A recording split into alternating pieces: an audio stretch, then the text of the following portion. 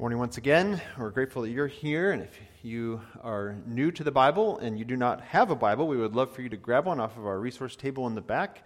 We're preaching through the Gospel of Luke. We're in the 11th chapter, and so we invite you to turn your Bible to Luke 11. And once again, if you're new to the Bible, the large numbers in your Bible are the chapters, and the small numbers are the verses. And so we're going to be in Luke 11, verses 37 through 54 today.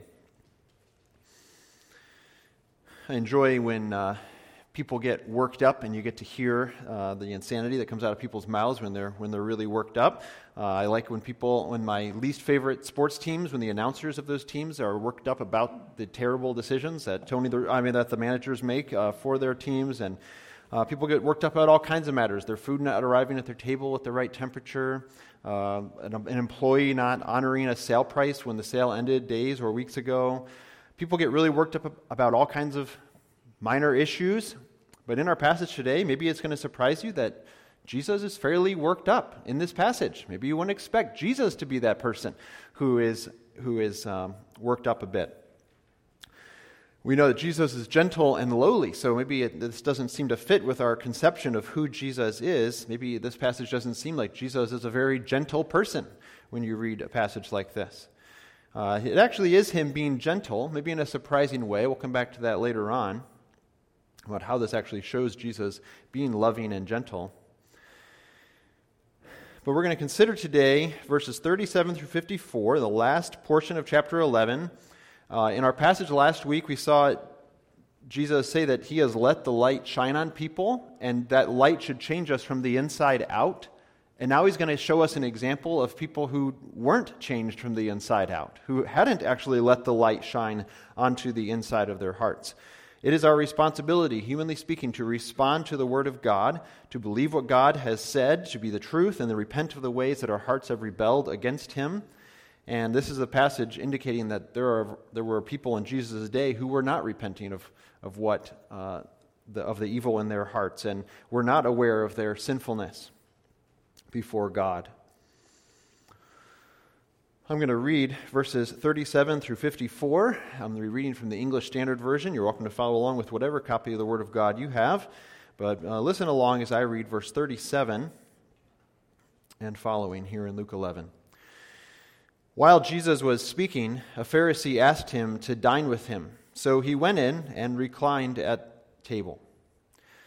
The Pharisee was astonished to see that Jesus did not first wash before dinner.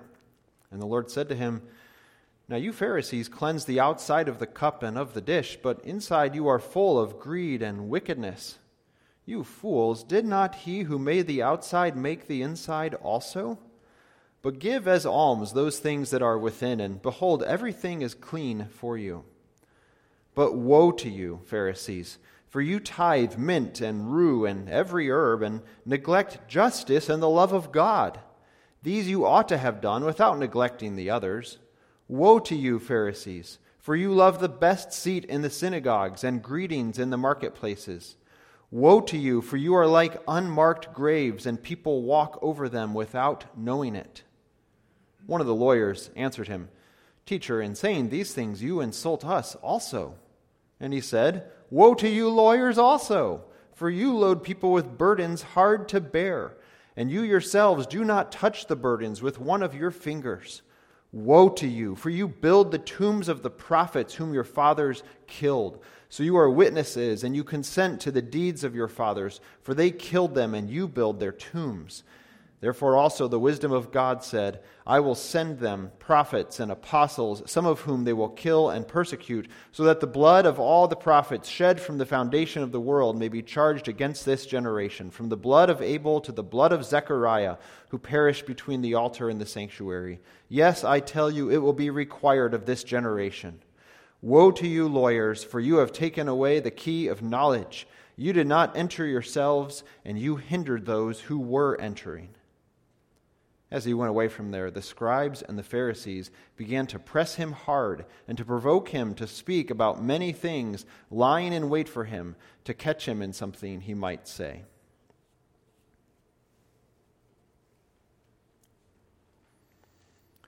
Years ago, shortly after Clarissa and I were married, we did a variety of odd jobs on the weekends just to help supplement our income. We were very poor at that stage in our lives, and so anything we could do, whether it be me doing some yard work or us doing some cleaning projects together, things like that, anything we could do was a help.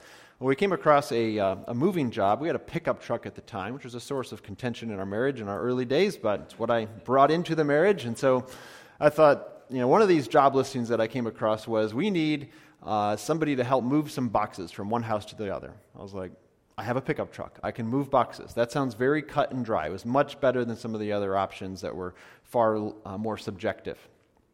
So I thought, I'm going to sign up for that job. I contacted the homeowner who needed these boxes moved. I assumed it was something like moving, 10 boxes of files over to my office or something like that. Well, it was actually a lady saying, I need to move from one house to another.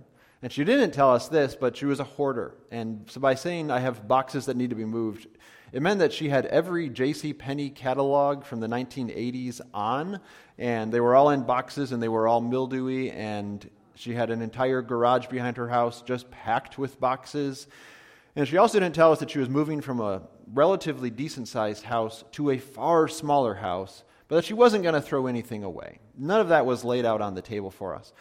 So I actually got quite a few friends to help us with this project, and I've never dealt with anybody quite like this lady before, but essentially what she was, we would just simply call her, she was a hoarder, and it was difficult. You actually couldn't open the door into one of the rooms that she wanted us to empty out for her because there was so much leaning up against the door. She had accumulated a lifetime of materials, almost all of which was trash. I mean, I don't mean to be mean by that, but like she had an empty pickle jar in the sink, and she didn't want us to throw that away because you never know when you might need that empty pickle jar.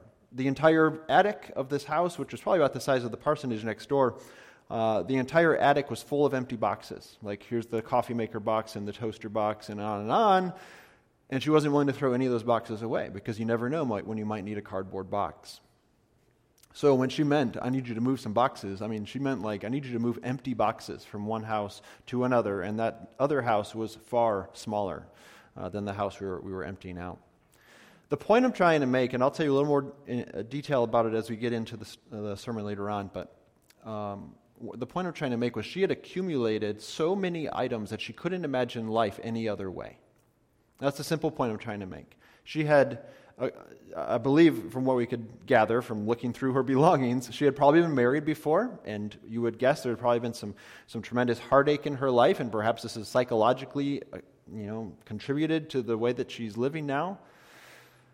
But it was as if she couldn't imagine life any other way. She had built up so much stuff in her life that now her life was stuck the way it was, and there was no going back.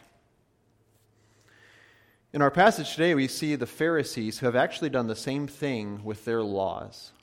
They have accumulated one law on top of another, on top of another, on top of another, in such a way that now they can't even see the problem around them.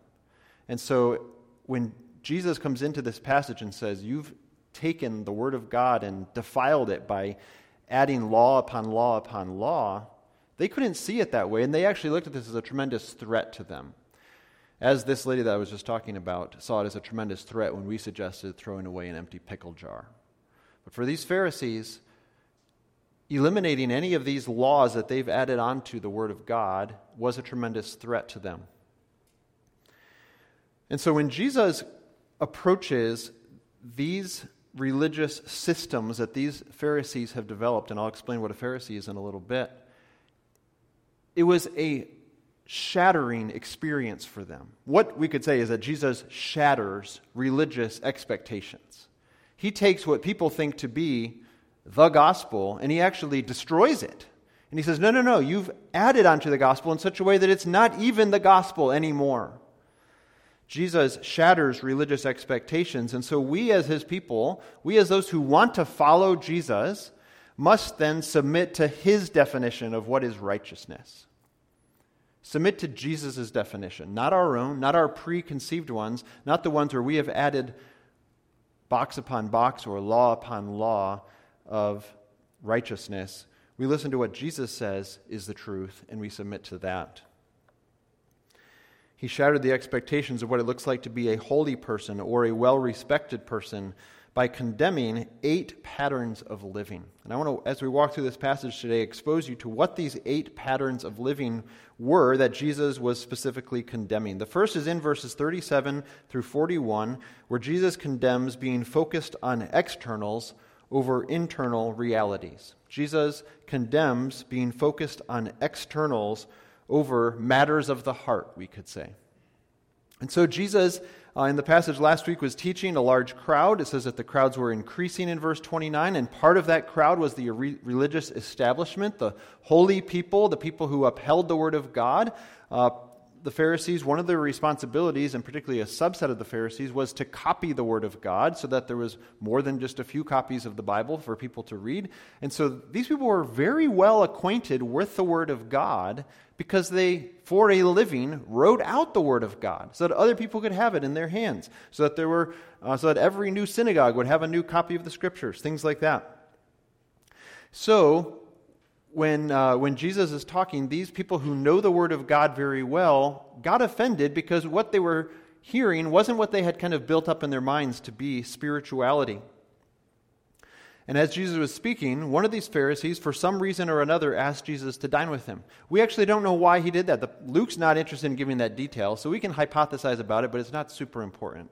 Maybe one of the reasons, though, was because he had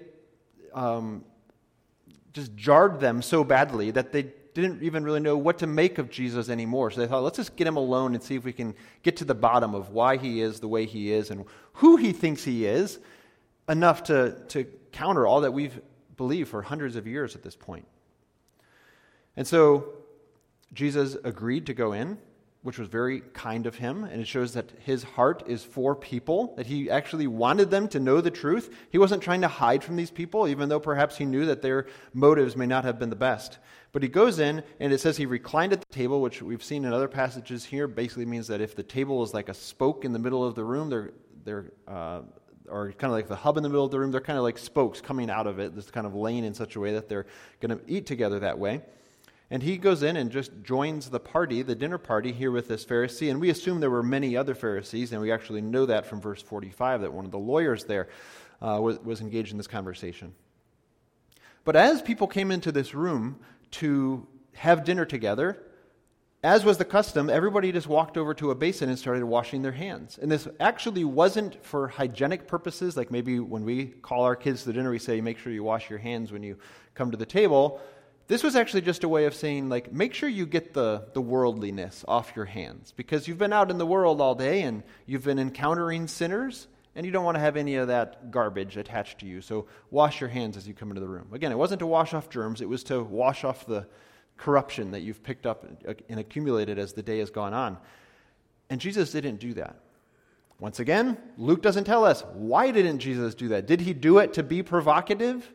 Maybe so. Maybe to show them, you guys have added things here that are really not essential.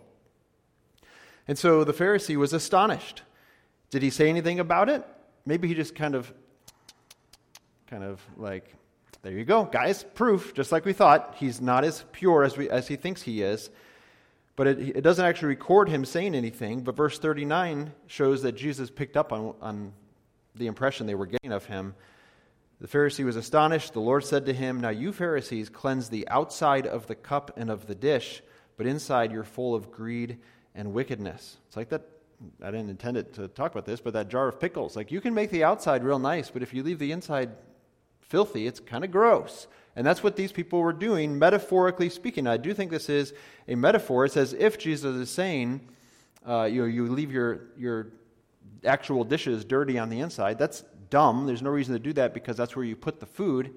But spiritually speaking, it's even worse. You can make yourself look real nice on the outside, but the inside is very corrupt. And you know people like this. You've at least heard of people like this, who are the epitome of a hypocrite. And so they major on helping people avoid the taints of the world, but then you find out that they're involved in some secret scandal. So they're involved with, they're focused on externals over the matters of the heart. And Jesus condemns this by calling these people fools, which in the Bible, a fool isn't just like an idiot in our common vocabulary, but really just somebody who refuses to walk the way of God, someone who thinks that they've figured out their own way of living in a way that's going to work best for them.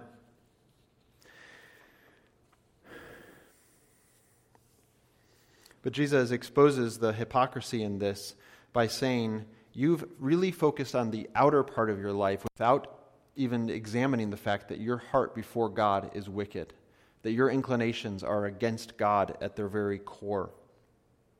And he does this, again, metaphorically through talking about this cup and this dish. But as part of the internal problem, we see that he exposes two particular sins in these Pharisees' lives. In verse 39, he says, inside you're full of greed and wickedness. And elsewhere in the book of Luke, how does Jesus or John the Baptist in some cases tell people to show repentance when greed is at the heart of the problem? He tells them to be generous. So back in chapter 3, when Jesus is talking, or when John the Baptist is talking to people at the Jordan River, these people asked John, so how would we show repentance? And he responded to them and said, give to somebody who is in need food or a tunic or other supplies. And so here Jesus is saying the way you can show repentance and show an inward heart of humility as opposed to just outward conformity is by being generous. So instead of internalizing greed, he says, you give as alms those things that are within, which I think is a way of him saying, give from your heart. Instead of hoarding up things inside, give from your heart. And as a result, you'll see that this continual move toward humility will result in repentance. So let's just be very clear that we actually don't make ourselves pure on the inside by giving things away, which is what it appears to be what Jesus is saying here, is give things away and you'll be holy. Actually, you are demonstrating that you have a heart of repentance, is what he's saying. So you have a heart of repentance, which results in you giving and being generous and refusing to submit to the sins of greed and wickedness in this way. So simply what Jesus is doing here is telling these Pharisees to focus on the heart rather than just on external realities or looking nice on the outside.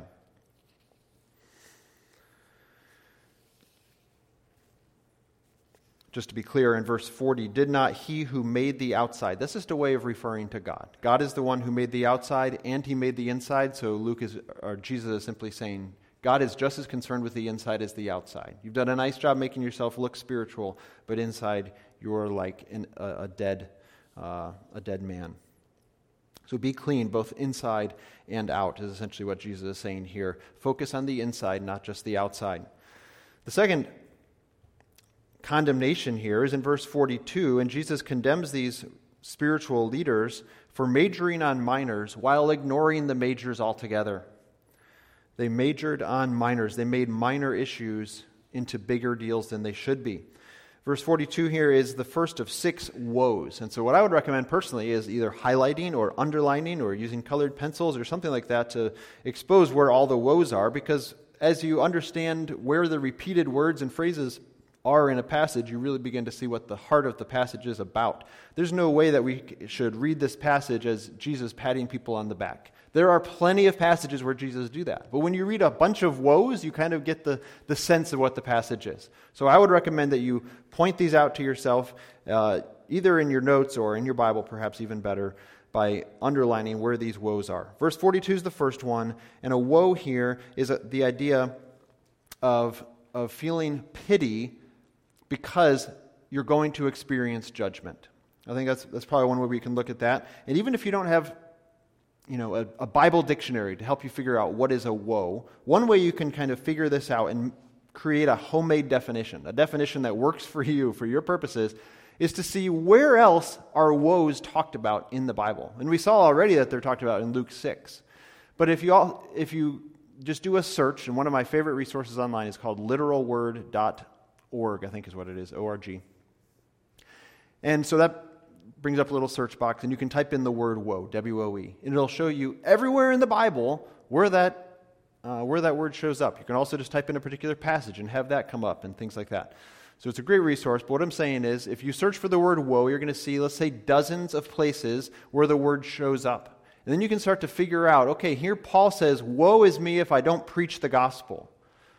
Well, that means he's obviously taking it very seriously to preach the gospel. I don't think he's actually condemning himself to hell by saying this. So we can kind of begin to see, okay, so he's saying this would be a pity, this would be a shame for me to not preach the gospel. Then you can go on to other passages like, woe is me in the book of Isaiah, because I am a man undone. I am an unclean person.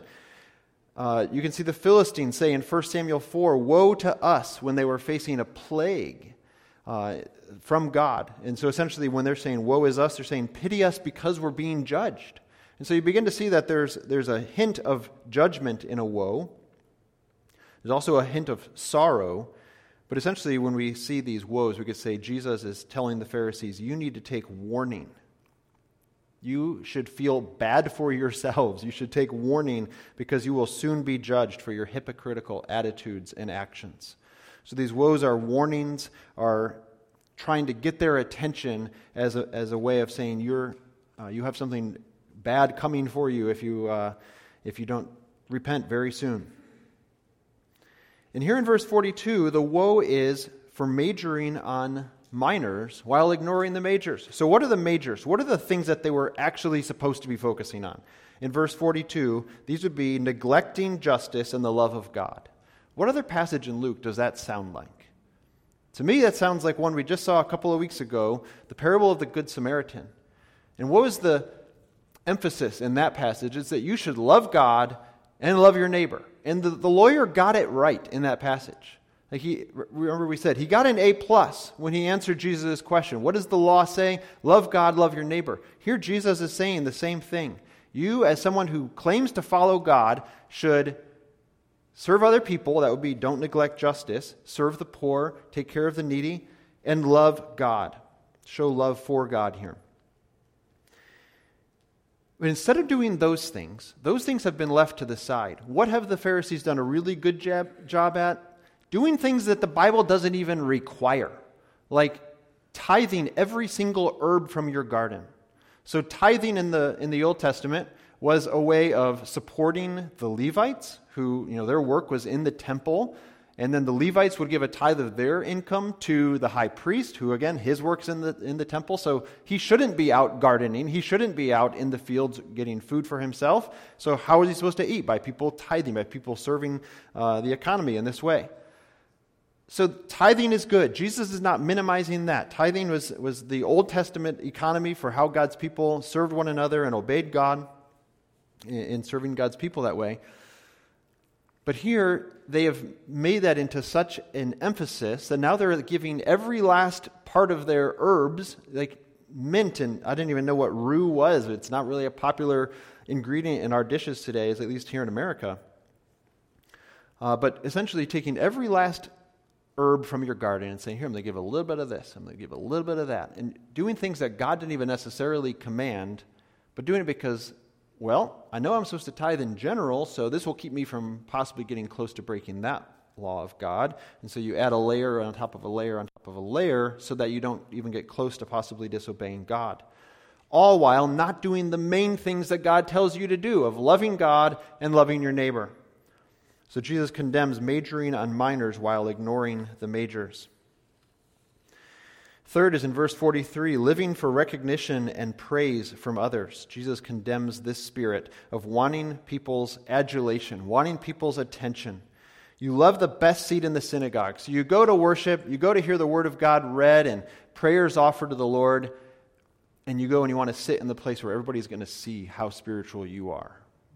To make sure that nobody can miss the fact that you were there and that you were sitting really close to where the passages were being read and things. And you love it when people go out of their way to greet you because it makes you feel really important. So they were living for recognition. They wanted to be seen. They wanted to be recognized as spiritual authorities, as being important. Basically saying, if people don't see what I do, then what's the point in doing it? Maybe to serve other people? Well, that's dumb. Why would you do that? Basically, we should live for the praise of God, not for the praise of man. So often you'll see campaigns. People need finances for a particular new building. So the people who are trying to get people to give toward that building. Say, if you give this certain amount, you're going to be a platinum member, or you're going to be a diamond member, you're going to be a gold member. And with each of those contributions, you're going to get a particular gift. And one of those gifts is you're going to get your name on a plaque. And what they're tapping into is the fact that people like to be recognized. It's actually probably better to just give gifts anonymously in a situation like that, rather than saying, I'm going to, make sure that I get my name on this and get praise for generations to come for helping build this building. But why would you do that if you're not spiritually minded? There's no reason you would do that. So, of course, I want my name on a plaque. Well, Jesus is recognizing that the Pharisees had picked up on this idea. It actually feels really good when people recognize me. And Jesus is saying, no, do what you do for the praise of God, not for praise from others. Don't live for recognition. Jesus also condemned them in verse 44 for ignoring the corrupting influence of their lives and teaching. This was one you kind of have to scratch your head about a little bit because it's a simile, and there were no other similes in this passage. Woe to you, for you are like unmarked graves. That's the simile. The word simile just means you use the word like or as. It's similar to something. You are similar to an unmarked grave. In what way are these Pharisees like an unmarked grave? Again, like I said, you kind of have to think about this one, scratch your head about it a little bit. But you realize that in the Old Testament, it was defiling to come in contact with a dead person. And if the dead person was underground in a grave that was unmarked, people were actually walking over a dead person without even realizing it. So what is Jesus saying here? In what way are these Pharisees like dead people or like an unmarked grave? Basically, he's saying that these citizens were coming into contact with the Pharisees and were being defiled by it without even realizing it. You defile people, Jesus is saying, by your teaching as they come in contact with you. That's pretty harsh. That's a strong condemnation. Not only are you, just speaking in an unclear way, you're actually speaking in a way that hurts other people when they hear your teaching. So they're ignoring the corrupting influence of their lives and teaching. Verses 45 and 46, the fifth sin for which Jesus condemns these Pharisees is for weighing people down with the law. Now, I love in verse 45 where one of these lawyers who especially was aware of the Word of God, was kind of like the academic elite among the Pharisees themselves, was kind of like, just want to let you know, Jesus, like we appreciate what you're saying and all, but this is kind of offensive. And he's like, woe to you too! Like, do you not realize that I'm talking to you this whole time? And you just imagine him being like, oh, I'm sorry, I thought you didn't want to offend me. No, he's like, I'm quite fine if I offend you too, because you're part of the problem here. Aren't you aware that you're weighing people down by making it seem complicated to obey God and to live the Christian life, basically?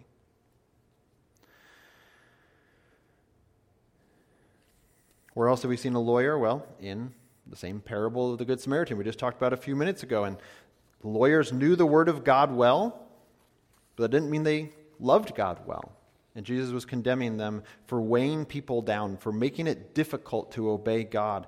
So he says, you load people with burdens hard to bear. You just keep adding one law after another, and you yourselves do not touch the burdens with one of your fingers. And I don't think that necessarily means that they're disobeying the law. I think it just means that they're not helping the people, not encouraging them and discipling them, essentially, in how to walk with God.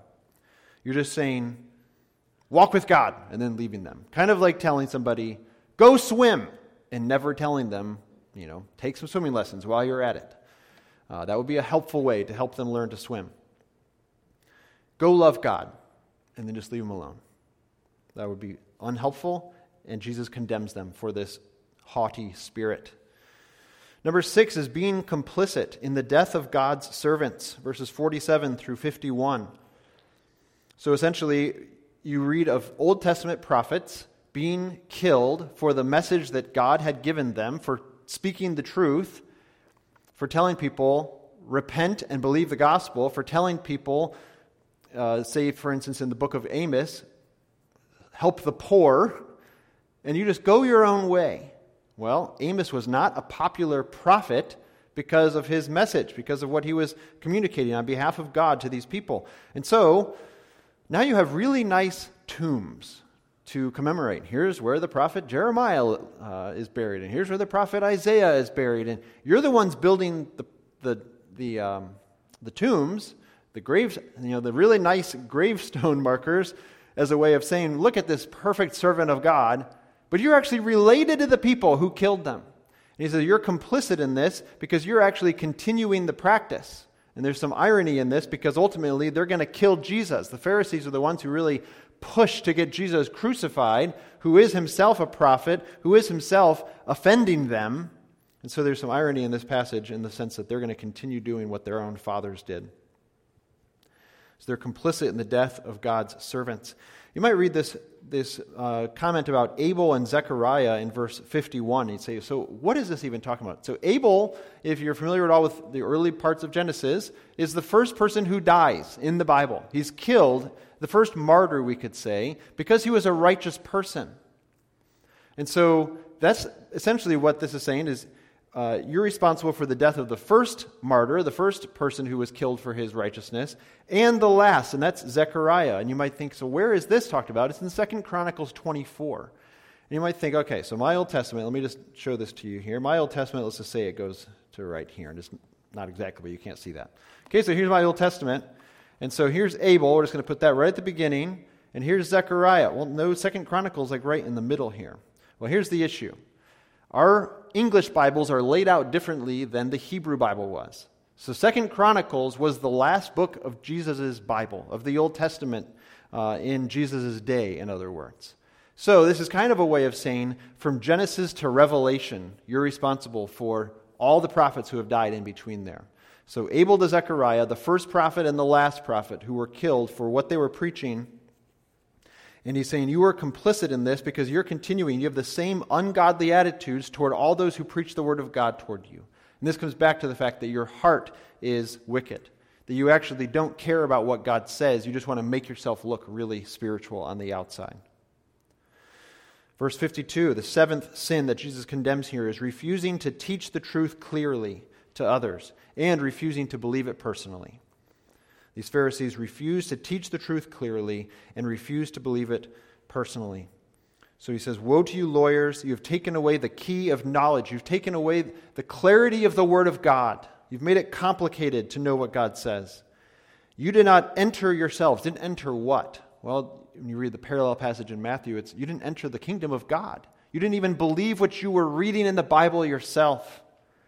And you made it difficult for those who were wanting to follow God. So they were complicating the Word of God. And then the last sin that this passage condemns is actually implicit from verses 53 and 54. And it's here, refusing to believe that Jesus is who he says he is. They've had enough. The scribes and the Pharisees are up to their, they've had it. They've up to their ears or up to their eyes, whatever that expression is, in disgust with what God has said. With what Christ has said specifically. Because they don't realize here that he's saying these things because he is himself God. And so they want to catch him. They want to find some way they can accuse him so they can kill him on that basis. So they're lying in wait for him as if trying to capture a wild lion that has escaped in the streets. They're trying to catch him in something he might say so they can accuse him, so they can kill him and not have to hear what in their minds was the garbage coming out of his mouth. He was speaking the truth to them. He was doing it in love, and they were blind to that reality. These are the 8 sins that this passage condemns. And when I read this passage, maybe you have the same response. I kind of want to ask myself, where do people get the idea that Jesus is like this teddy bear? that he is constantly affirming of however you want to live. You know, Jesus has got my back in whatever personal sin habit that I have.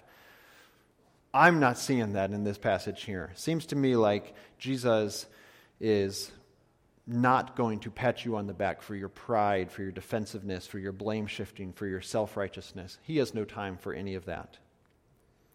But there actually is a sense, and I talked about this at the beginning, there is a sense in which this passage shows us the gentleness of Jesus. We say he's gentle and lowly from Matthew 11. Who is he gentle toward here? He's gentle toward those who are truly brokenhearted before God. those who truly want to know God and walk with Him, people who see that they're bankrupt before God, that they are spiritually bankrupt, they could never keep God's law. Jesus is defending those people. Jesus is actually going to bat for the least of these, for he's defending the defenseless, in a sense. He was worked up because the wicked leaders were making God seem inapproachable. And Jesus said, that is wickedness. What Jesus does is show that the way to God is not through adding more laws, but by throwing themselves on a merciful God who is full of compassion, is gracious, and is dripping with love for those who know that they can never save themselves. Who are the people he's going after in this story? They're actually enemies. The Pharisees here are enemies. They're in the same family tree as people like Pharaoh and Goliath and Saul, Nebuchadnezzar, Haman, and Herod. They're people who are out to destroy those who are humble before God. But where the wicked, proud people are cast down, the humble people, the God-fearing people are lifted up. These are the people like Noah, like Hannah, like David, like Mary, like Shadrach, Meshach, and Abednego, like Esther and Mordecai. Those who kiss the Son from Psalm 2 find refuge in Christ, not those who perfectly obey God's law, because there is no one like that. Those who rage and plot against Christ, like here the Pharisees do in verses 53 and 54, those who rage and plot against God and His people will perish, Psalm 2 tells us. So these enemies, in the form of Pharisees, lose, just like all those others I mentioned. The Pharaohs of the world, the Goliaths of the world, the Hamans of the world, all lose because they are opposed to God. So you could sit here and read this story and say, well, clearly the main point is don't be a hypocrite. That is a point. We should definitely take this to heart. We should look for the ways we see similarities between ourselves and the Pharisees. But is that the reason that Luke told Theophilus this story? Like, you've got to get this part because you might be a hypocrite too. Again, there are warnings for all of us here, and we need to take them to heart. But maybe another possibility is that Luke wanted to tell Theophilus this story so that there would be clarity in his mind, that we cannot muddy what holiness looks like before God. We cannot muddy the way to God. Don't tolerate people who make the gospel complicated. Like, you can follow God as long as you do X, Y, and Z as well. It's Phariseeism, and Jesus condemns it. The main reason he told this story is so that Theophilus and we would realize that our holiness is an internal gift from God, not an external production of our own righteous habits. You don't get to God because you met the standard. You actually are condemned because you did not meet the standard.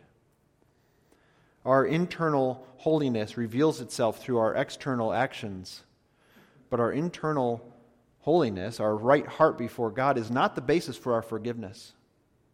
Because even on our very best day spiritually, you are not good enough for God. You are not matching the glory of God. You have fallen short of the glory of God. So be aware of thinking that you can earn God's love and God's favor and God's righteousness through your external habits, through your appearances before other people. Romans 3:20 tells us that by works of the law, no one is justified.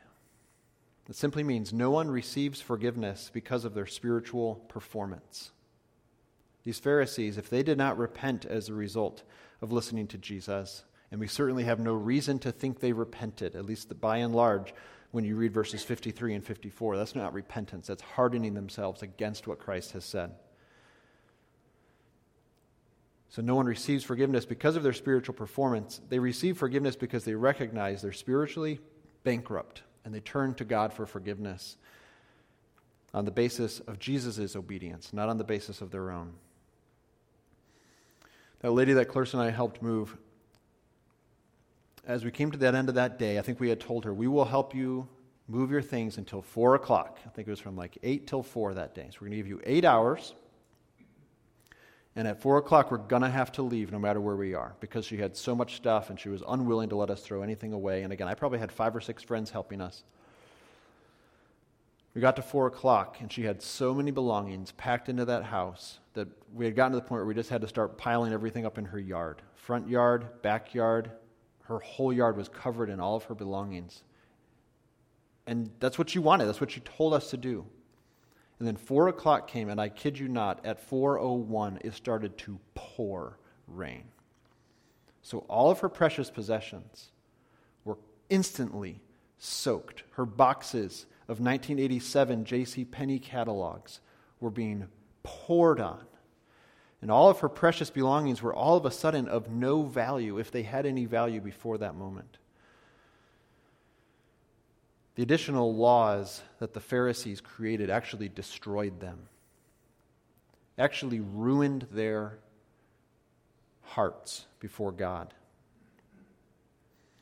If they didn't heed Jesus, all these extra things that they had piled on, that they had accumulated, were actually going to destroy them, as that lady's belongings were destroyed themselves. We need to listen to Christ, to his definition of righteousness, not to our man-made, self-centered ones. We trust in his obedience, not in our own. We put our faith in the sufficiency of what Christ has done, not in what we can do. Let's close in prayer. Our Father, we pray you would build in us humility, a recognition of our bankruptcy before you. Woe is us if we think that we can save ourselves, but blessed are we if we lean on the work of Christ and in him alone. In his name we pray. Amen.